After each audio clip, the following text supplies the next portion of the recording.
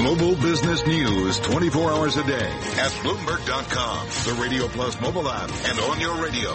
This is a Bloomberg Business Flash. From Bloomberg World Headquarters, I'm Charlie Pellet. Stocks fell the most since May as the bond rout worsens. The 10-year down 12.30 seconds, the yield 2.37%.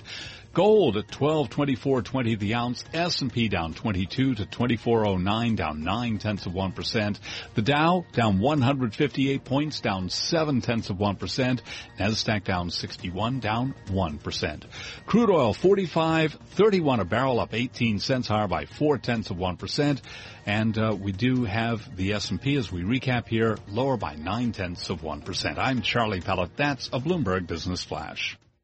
This is your Bloomberg Real Estate Report. I'm Denise Pellegrini. Shopping mall owners are spending big to make sure their real estate stays relevant. Bloomberg News reporter Sarah Mulholland says one of the big spenders trying to internet-proof operations is Time Equities, the owner of Newgate Mall in Utah. Here's what they're doing with their $500,000 upgrade. Taking your traditional food court, which might look a little outdated, and turning it more into a food hall type concept, which would have a lot of local vendors, and it would really be a lot more modern and updated.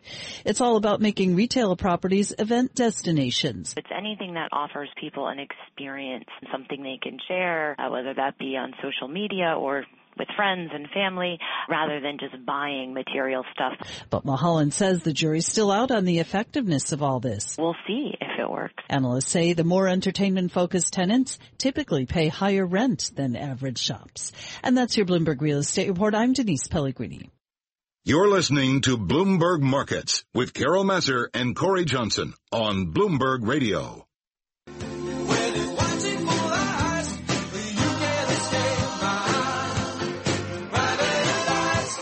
Can you escape what your cable company is gleaming about you based on your internet usage? Todd Shields, Bloomberg News FCC reporter, and Laura Moore join us. Laura Moore is the deputy director of the Georgetown Center for Privacy and Technology, about some rules that might keep your cable company, broadband providers, from collecting user information as you surf the internet.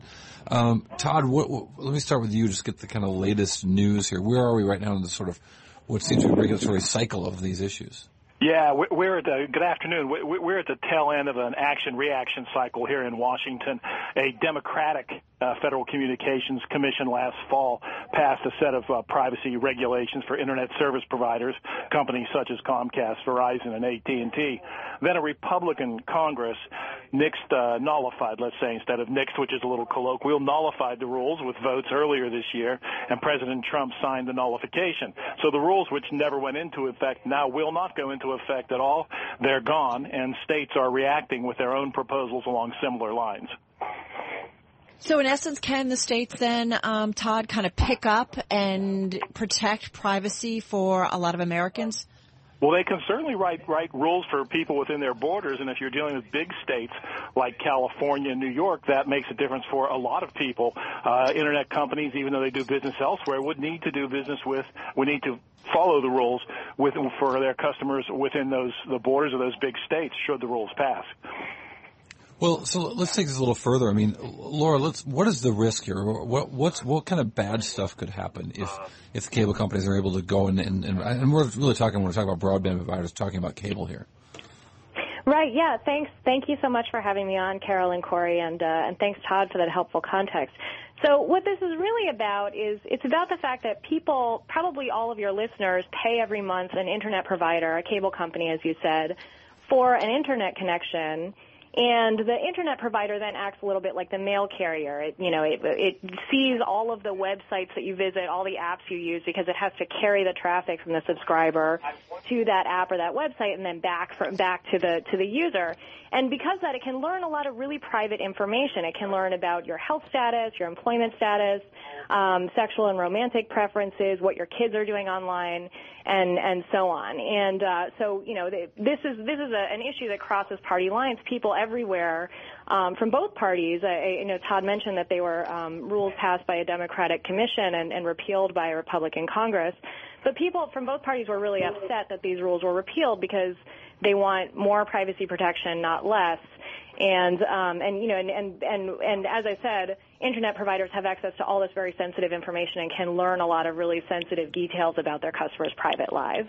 Kind of interesting, though, I think about a couple things going on. First of all, globally, if you look at a country like Germany and Europe kind of overall, they are much more protective of the folks that are using the internet and so on and so forth in terms of privacy, right? We've seen pushback against Facebook and Google and other companies. At the same time, I feel like we have a younger generation here in the United States. I look at my 14-year-old who I feel like is pretty much an open book, if it wasn't for myself and my husband, kind of saying, nope, you can't do that, you can't do that, and, don't put this kind of information out. That doesn't seem to care as much. So I don't know, Laura, where do you see it all going? Is it enough that the European are pushing back on privacy that's going to force companies overall to be more adoptive of what's going on in Europe for what goes on here in the United States? Thanks. That's a great question. I think actually what you just described, that in some places people are very privacy protective, and then there are other individuals who are less protective of their privacy, underscores exactly why so many people want the type of rules that we could have, which are rules that provide choice for consumers. I think choice is where we're going, I hope. Rules that require companies to ask permission from their customers before they use that sensitive information for other purposes. So rather than prohibiting those uses, just providing consumers with choice so that they can make their own decisions. It doesn't, respectfully, it doesn't seem like that's where it's going. It seems like it's going in the opposite direction. It seems like the cable companies are getting their way.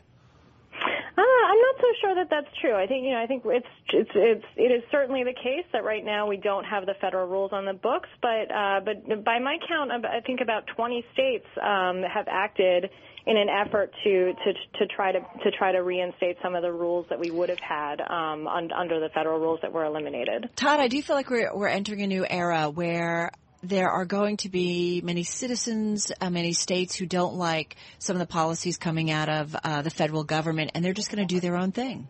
Yeah, we're seeing that on a couple fronts. The withdrawal from the Paris Climate Accords, for instance, provoked reactions from state capitals and cities that they'll continue to crack down on greenhouse gas emissions. A couple times this month I've gotten petitions from multiple state attorneys generals on aspects of the Internet, on enforcing pledges of broadband speed, for instance, and working against robocalls. So it looks like states are happy to step in, or increasingly willing to step in when they see that the federal government's not acting. So it's interesting too. Is this how does this, we mentioned this, we position this as a Republican versus Democrat thing, and on a federal level it certainly seems to be so.